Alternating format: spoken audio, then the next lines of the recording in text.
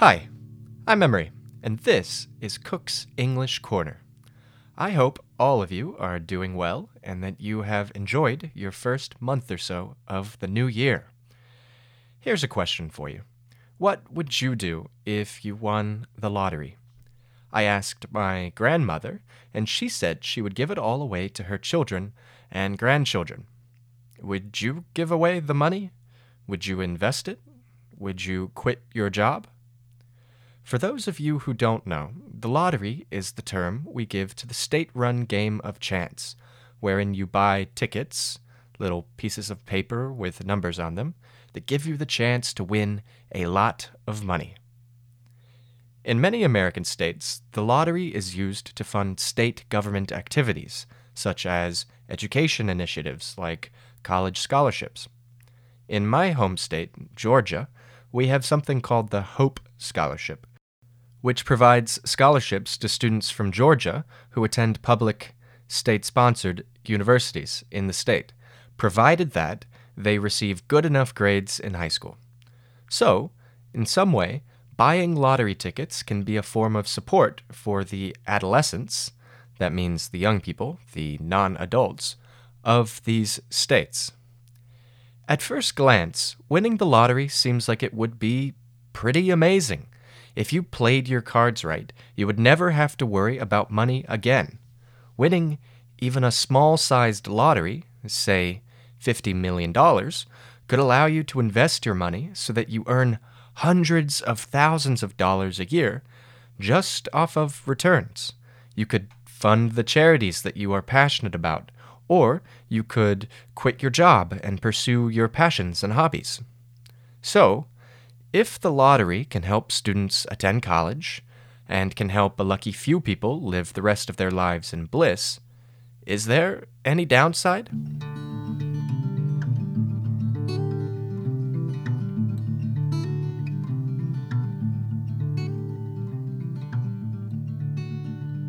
Enter a common urban myth. Winning the lottery oftentimes brings misfortune and pain, and most lottery winners end up worse off than when they won the lottery. But is this true? Let's start with the evidence for the lottery curse. Some studies estimate that up to 70% of big lottery winners go broke, lose all of their money, within 7 years of winning. And there are plenty of examples of people winning the lottery and then having things go really poorly for them. Check out Abraham Shakespeare. In 2006, Abraham won $30 million. Immediately, people came out of the woodwork hoping that they could get a piece of the pie. He was hounded by friends and family for money, and he was even sued for a portion of his prize money by his friend, who claimed that Shakespeare stole the ticket out of the friend's wallet. But the worst of it came when he made a fateful decision. He hired a woman named D.D. Moore, who claimed that she was a financial advisor and could help him manage his fortune. After gaining control of his finances, she almost immediately started spending lavishly on herself, buying new cars, going on vacations, and going on shopping sprees. Things get worse. After a short time, Shakespeare disappeared. D.D. Moore told the police and friends various things, that Shakespeare had escaped to the Caribbean to spend his life in peace, or had gone out west, or had gone to Alaska. Friends also noticed that Shakespeare's recent texts were odd. Shakespeare did not know how to write or read well, and yet his texts had become oddly coherent. The truth? In the April of 2009, Moore had killed Shakespeare and buried him in her backyard. Another tragic story starts with a man named David Lee Edwards. In 2001, Edwards won a $27 million jackpot. At the time, he was unemployed. He immediately started spending his money extravagantly, buying a huge mansion, several businesses, cars, watches, a jet. Just a few years later, he was completely broke and living in a storage unit. A storage unit is a place where you can keep various things that you don't have room for in your home. You pay a certain amount of money a month to use a small room in a large building that houses many storage containers. The list goes on. People have been killed, lost it all, been swindled, hounded, and harassed. To be swindled is to be tricked out of your money.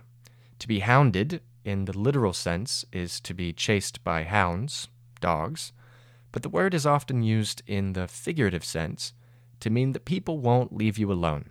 You're always being pressured to do things.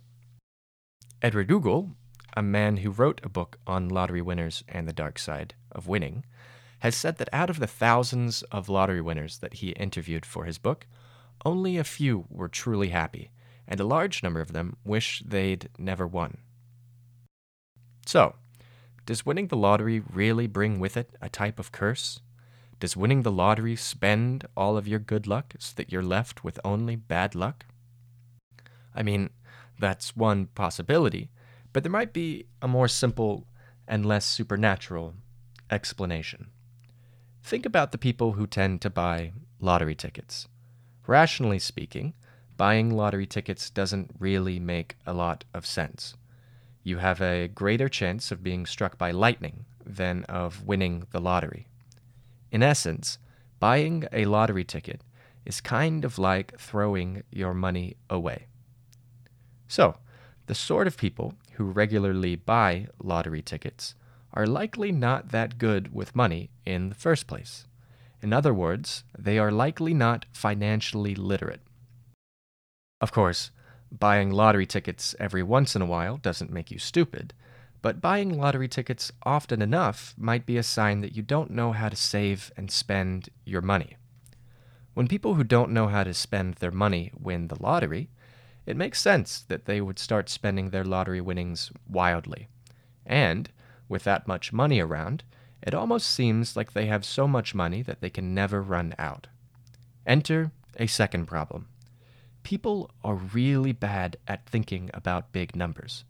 Our brains have a hard time grasping the size of things when those things are really big. Think about 1,000,000 seconds. Sounds like a lot, right? 1,000,000 seconds make up around 11 days. That's a lot, right? Okay, here's a question. How many days do 1,000,000,000 seconds make up? Take a guess. Okay. Did you think of a number? When I guessed, I thought maybe 5 years. And I thought I probably guessed too much. The real number? 31 years. 31 years. 31 years. That's an insane difference between 1,000,000,000 and 1,000,000. Once we get up to big numbers, our brains have a hard time understanding the breadth and scope of those numbers. How does that relate to the millionaire winners of the lottery? They probably face similar issues, except they overestimate how much they can actually spend and how much they actually have. Thus, we have a recipe for disaster. The winners of the lottery often have bad money skills, and they have to try and think about numbers that are really hard for the human brain to even understand. It's no wonder, that means no surprise, that lots of lottery winners tend to have issues with their money later on in their lives. A third and final problem that lottery winners face. They are often just regular, decent people. Most human beings tend to be good. Not always, of course, but for the most part, people are good people. They want to help others, and they feel bad when others are in bad situations. So, when lottery winners win, they automatically feel like they need to help all of their friends and family who come to them for money. If they don't help out their friends and family, they might be called stingy. That means they're not generous, they care too much about money. Or they might be called names. Their friends and family might stop speaking to them.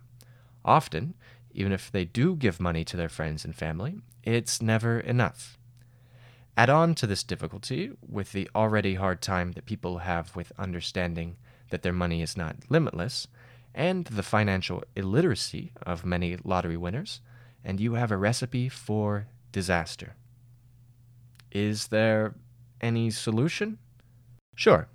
Plenty of lottery winners are happy and have done a lot of good with their winnings, while often setting themselves up to live a happy, sustainable lifestyle for the rest of their lives.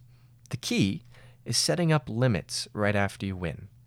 Immediately understand how much money you're going to spend on fun, exciting things in celebration of winning, how much you are going to give away to friends, families, and causes, and how much you should save in order to ensure that you have enough to last a lifetime. Maybe the best decision would be to immediately call up a reputable financial advisor from a large national company and go through with them exactly how to maximize your new winnings to live the life and to achieve the things that you've always dreamed of.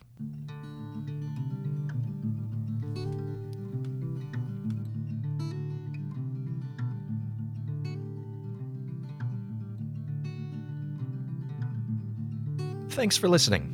If you want a transcript of this episode with definitions, please check us out at cooksenglishcorner.com, where you can find it all for free, no sign-up required. See you next time.